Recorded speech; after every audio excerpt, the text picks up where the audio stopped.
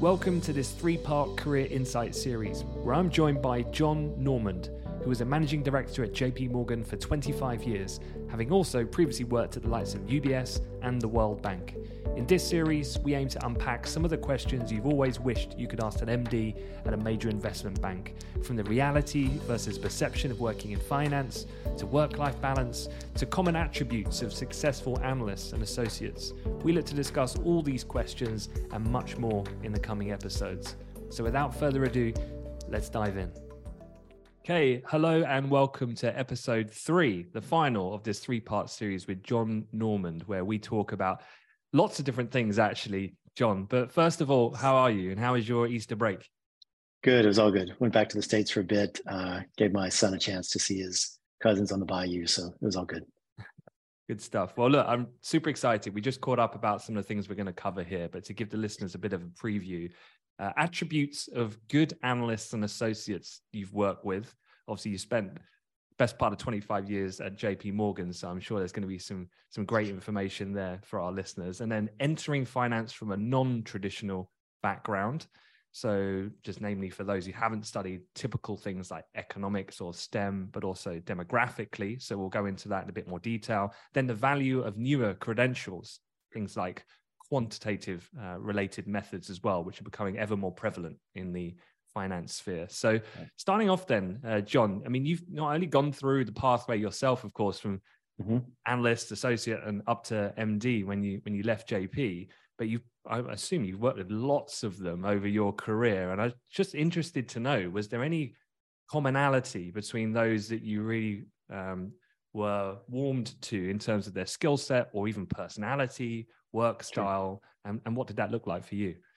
Sure. So I've hired a lot of analysts and associates to work on my teams. I've trained the analysts and associate population previously at JP because they used to organize, or still organize, kind of a multi-week training program, and they ask people from the business to teach some of the content of what they do every day. So teaching rates, teaching foreign exchange, teaching commodities. So I've got, I think, a fairly broad perspective on this. And for me, what differentiates one analyst from another, meaning the very successful analyst from another, is not just pure smarts, because obviously all of these organizations are recruiting from probably the brightest, share of the population anyway. So that's really not the big differentiator. I think there are other characteristics that kind of separate the super successful ones from maybe the less successful ones. One important characteristic is resilience, meaning given that stress is pretty endemic in markets, it's kind of the nature of the business, is the person on the team just capable of anticipating those high stress moments? Do they perform well under time constraints? And if they fail, can they kind of get back on track pretty easily and pretty quickly without getting discouraged? And so if you're someone who's kind of soft around criticism, someone who's not very good at being having to kind of deliver something on the spot because that's what market conditions or clients demand, you're probably going to fail the resiliency test. And I think that's pretty important to know about your nature going into these kind of roles. Secondly, I think it's incredibly important to be curious, meaning whether you're a researcher, a salesperson, or trader, it's really not enough just to want to answer the question that everyone's asking right now. It's important to understand what's probably the next question everyone's going to want to answer. I mean, certainly if you're a researcher and you want to be someone who's known for having a quite innovative and creative research agenda that's useful to people, you're going to need to anticipate what the next big question is and answer it. If you're a salesperson who's trying to make an impact on your client, you also have to think about what's going to be the next market narrative that you should be pitching into. And definitely if you're a risk taker, if you're a trader, it's not just about what the market is focused on now, but the next phase or next set of issues that are going to move asset prices. So curiosity is super important. Thirdly, I think efficiency is indispensable if you're an analyst or associate who wants to succeed. Lots of the things that you're going to be asked to do are have a deadline, and the deadline could be intraday, it could be intra-hour. So it's not just about being smart enough and industrious enough to get to the answer eventually. You will probably have to get to it, much more quickly than you had to get to the answer when you were in university. And when I tell the story or explain this concept to people, I remind them of an experience I had my first year on the desk in New York working in the foreign exchange business. The head of the business used to use me to write up sort of outlooks on currency markets for hedge fund clients. And he was very clear about his standard. He said, John, I want 75% of the answer by 5 o'clock rather than 90% of the answer tomorrow. And that's a rule of thumb which is not useful in every situation. I mean, sometimes you actually have to get it 100% right, no matter how long it takes. But in many circumstances, getting more than half under a tight deadline is a lot more important than being perfect. I think it's also important to be a very collaborative individual, meaning when people ask for help, whether it's the boss or just a colleague or even someone below you, you give it. And even when people don't ask for help, if you've got some bandwidth, you volunteer to get involved in these things. And I realize that over the short term, being collaborative in that way can maybe detract from trying to meet your own performance objectives. But I think what you're going to find is that over time, being known as someone who's a good partner, a reliable partner, someone who's capable of working with other people and other teams, maybe even external counterparts, you're going to be seen as someone who's worth investing in. So it's very important to have those collaborative skills and to not be a loner. There are some roles in finance, and I can think of some, I won't name them, where it's okay to be a loner. But I think in big organizations, particularly investment banks, being a loner is not a great strategy for the majority of the jobs that you'll come across in the markets business or investment banking. And finally, I think it's important to be very responsive to feedback. I had talked in the first podcast about how frequently you're going to fail because the challenge of understanding and anticipating markets is a very extreme challenge. And if you're getting it right 60% of the time, you're pretty good. You're going to be failing a lot of the time. If you're getting feedback from a senior person that you should probably be doing things in a different way, take the feedback. Chances are if that person is senior, they're very competent. You hope they're pretty competent. My guess is that they will be pretty competent if they're senior at a very reputable organization. Follow their lead and follow their instructions. And then if maybe you're not 100% comfortable with the way they're proposing you do it, you have a discussion about why maybe you prefer to do it in your manner.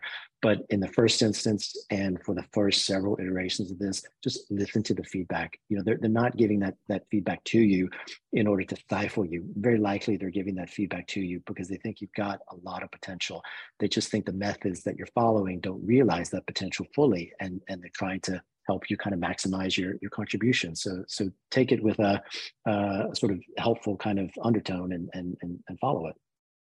Yeah, it's so interesting because of all the senior people like you that I'm lucky to talk to, nearly every single one has resilience first in terms of a list. So do you think you can learn resilience in your career? I mean, or is it something more that's, in that early part, the analyst associate kind of segment, or is it something that you've learned through life experience and you've had that runway to be able to hit the ground and deal with that environment? Or can you arrive at the bank and learn it, do you think? I think you can be taught a more resilient mindset if you have a senior person contextualize the kind of things that you're going to be dealing with. For example, one of the ways that people might feel they're failing with resiliency is they just make a bad call. A trader who lost money on something, a salesperson who didn't do something that a client needed, an analyst who made a bad market call. But if you have a senior person say,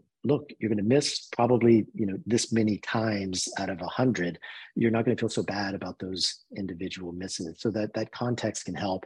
But I do think there is some value in just having tried things on your own initiative without sponsorship, having failed and having recovered from it in your life before you got to the institution. And that's why it's important to take some measured risks. When you're in school, it's important to take some measured risks. If you have some employment opportunities before you get out of school, it's a way of just sort of seeing what you're capable of. And unfortunately, I think there's certain demands of a market environment which just don't fit the personality of certain people. It doesn't mean that person is in some way defective. It just means that there are to certain traits you need to succeed in environments that are deadline driven. If you're someone who just can't stand deadlines, there are lots of other fields that aren't so deadline driven. You go into that instead, but it's important to kind of understand, what features you have, how much you can kind of develop some of the core features you have. What are your red lines in terms of things you just don't want to do or can't do, and making sure all of that is pretty consistent with the demands of the job. Also keep in mind that, what I'm describing is very much the experience of someone who worked in markets, and I particularly worked in markets that kind of traded 24 hours a day. I did foreign exchange for a long time, so I feel like I have certain sort of requirements of an analyst that you wouldn't have if your analysts were doing domestic credit in the euro area or domestic credit in the US. So hear what I'm saying in that kind of context. Cool. All right. Well, look, let's move the conversation on and talk a little bit about the entering into finance from a non-traditional background. Yeah. Love to get your take on that.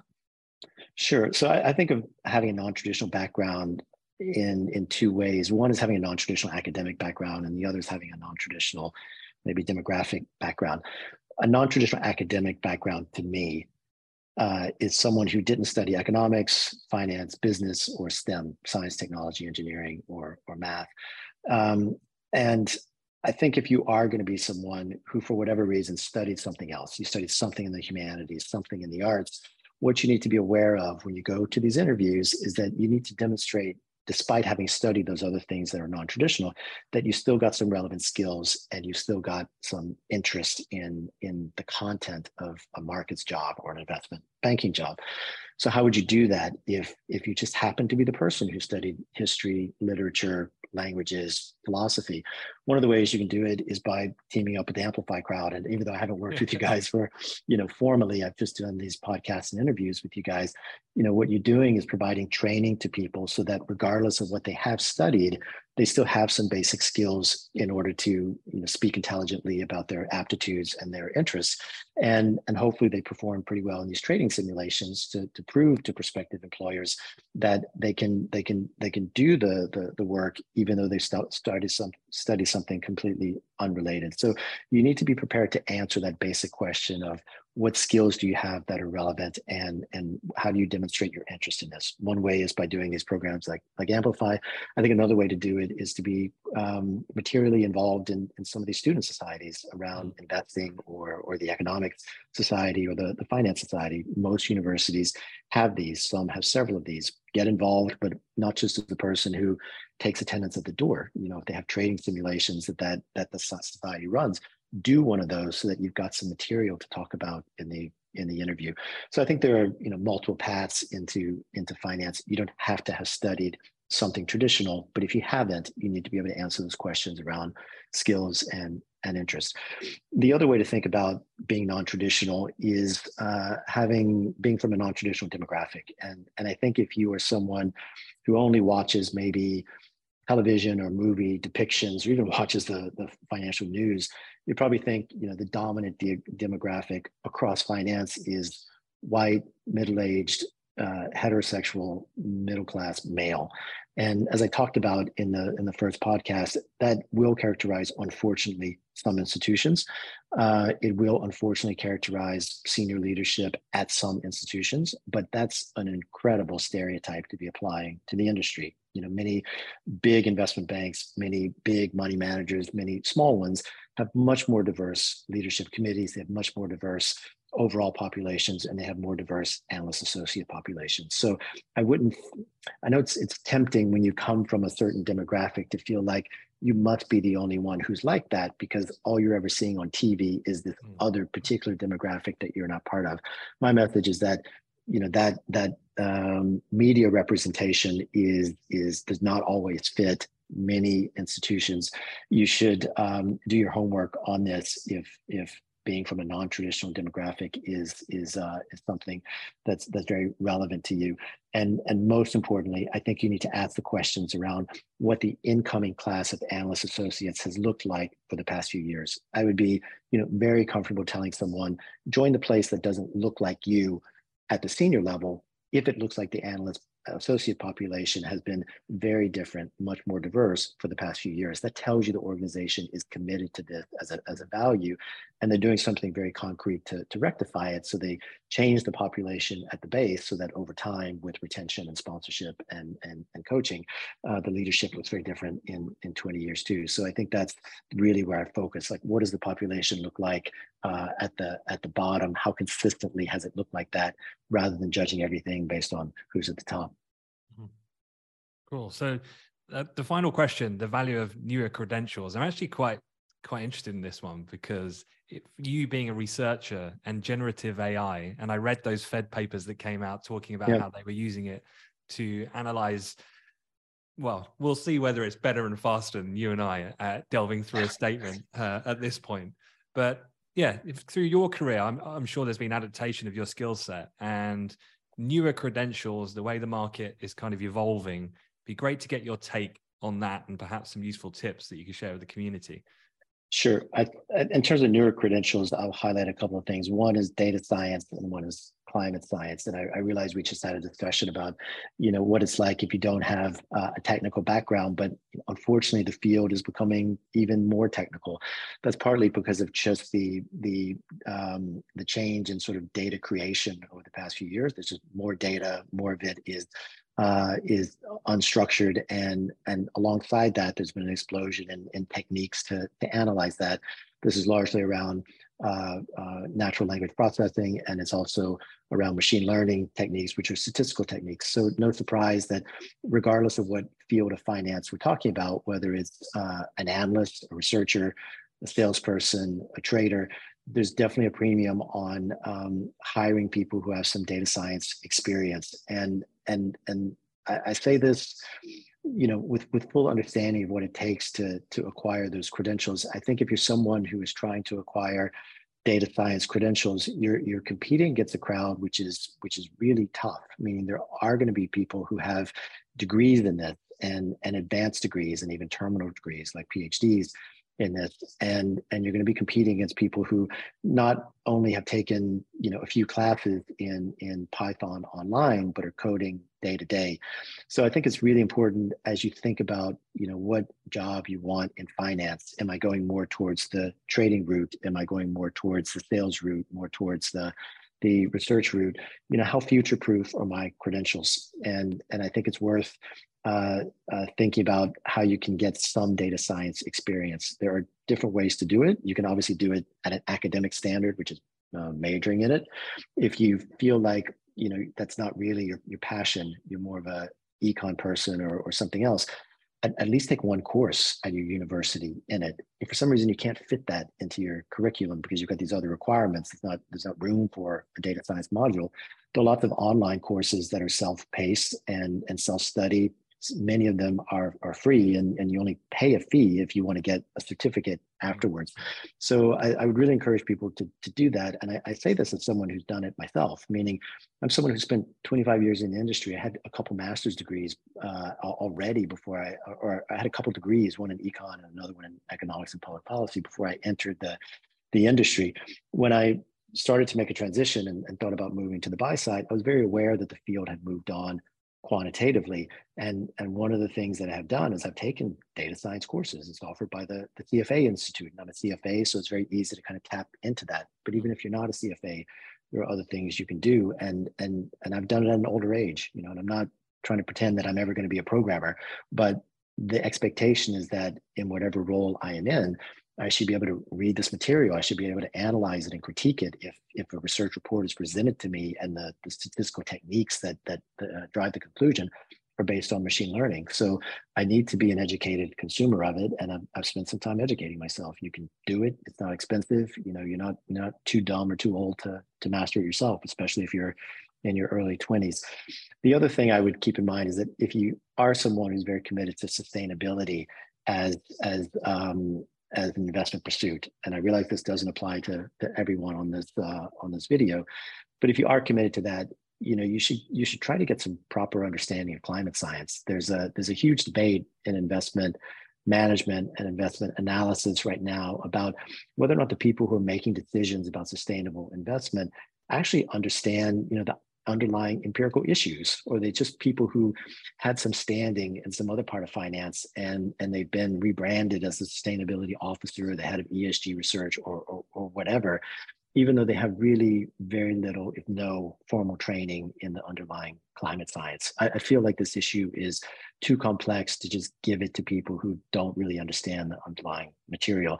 And I think all of the kind of re-credentializing and credential washing that's going on is not going to be the norm in 5 or 10 years' time. In 5 years' time, it's probably going to be the case that if you want to work in sustainable investing and you want to do something around climate, you need to probably have some proper climate credentials. And I think that's worth, thinking about. If you're an undergraduate, you're kind of aiming for that sort of role eventually, or you want to commit to that sector, and you still got some ability to pick up some university studies in that area.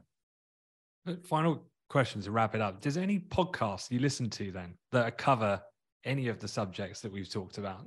Do you have a routine where there's a particular person that you like? Well, it doesn't have to be a podcast, but material that's public source that you like reading from an enjoyment perspective around markets or from an educational perspective? Yeah, I'll frame it two ways. One is, when I worked in banking, I worked on a team of 900 other researchers at JP Morgan, which was a phenomenal experience. So there was a specialist in everything around economics and markets. But, of that team of 900 people, there are probably 10 people I read religiously because there were particular issues that were important to me. It might be the call on a certain economy or a certain central bank, or the call on a particular sector of the equity market, or a certain piece of the interest rate market. And not only did I need to know about those, but I really respected the way that those analysts approached the market, meaning they had a very structured way of thinking. They had a transparent framework that they followed to arrive at their views, and hopefully they had a decent writing style. So of the thousands of pages of reports that would come into my inbox every day, there was a subset that I followed. I won't mention names; it's not necessary. Many of them know who they are. But the point is, if you're in that finance environment, whether you're on the sell side or the buy side, you're going to have access to that entire ecosystem. When you're in your spot, ask the senior people around you, what 5 people should I read? Or make that decision for yourself after reading kind of everything for 3 months. And those are going to be kind of your go-to people for insights.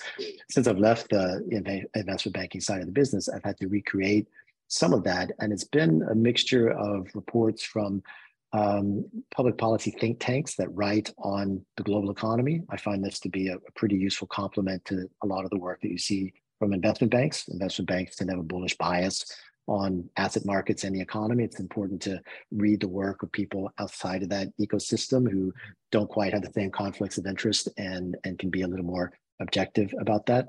I read a reasonable amount of work coming out of the Fed economists, meaning a lot of people want to poo-poo the work of central bankers because they think their policy decisions are bad. But what's important to realize is that whatever decision is made by those who are setting interest rates, there are armies of economists who work for the Bank of England, the ECB, the Fed, the Bank of Japan, the RBA, and so on. And they publish papers that can be very useful to you in just kind of understanding some basic issues.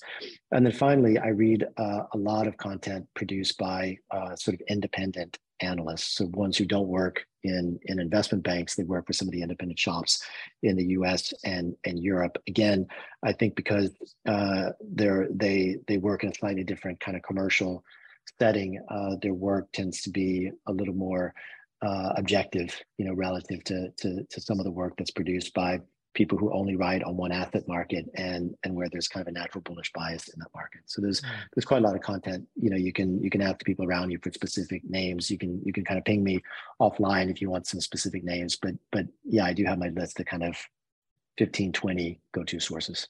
Yeah. Well, on that note, there's one person I definitely follow on LinkedIn for all things macro, and that's John Normand. So if you listen to the end of this podcast episode or the series, can't encourage you enough to follow John's work. It's super insightful, and I'm absolutely sure he doesn't mind you connecting with him or following up with any questions, anything like that. But just a quick recap.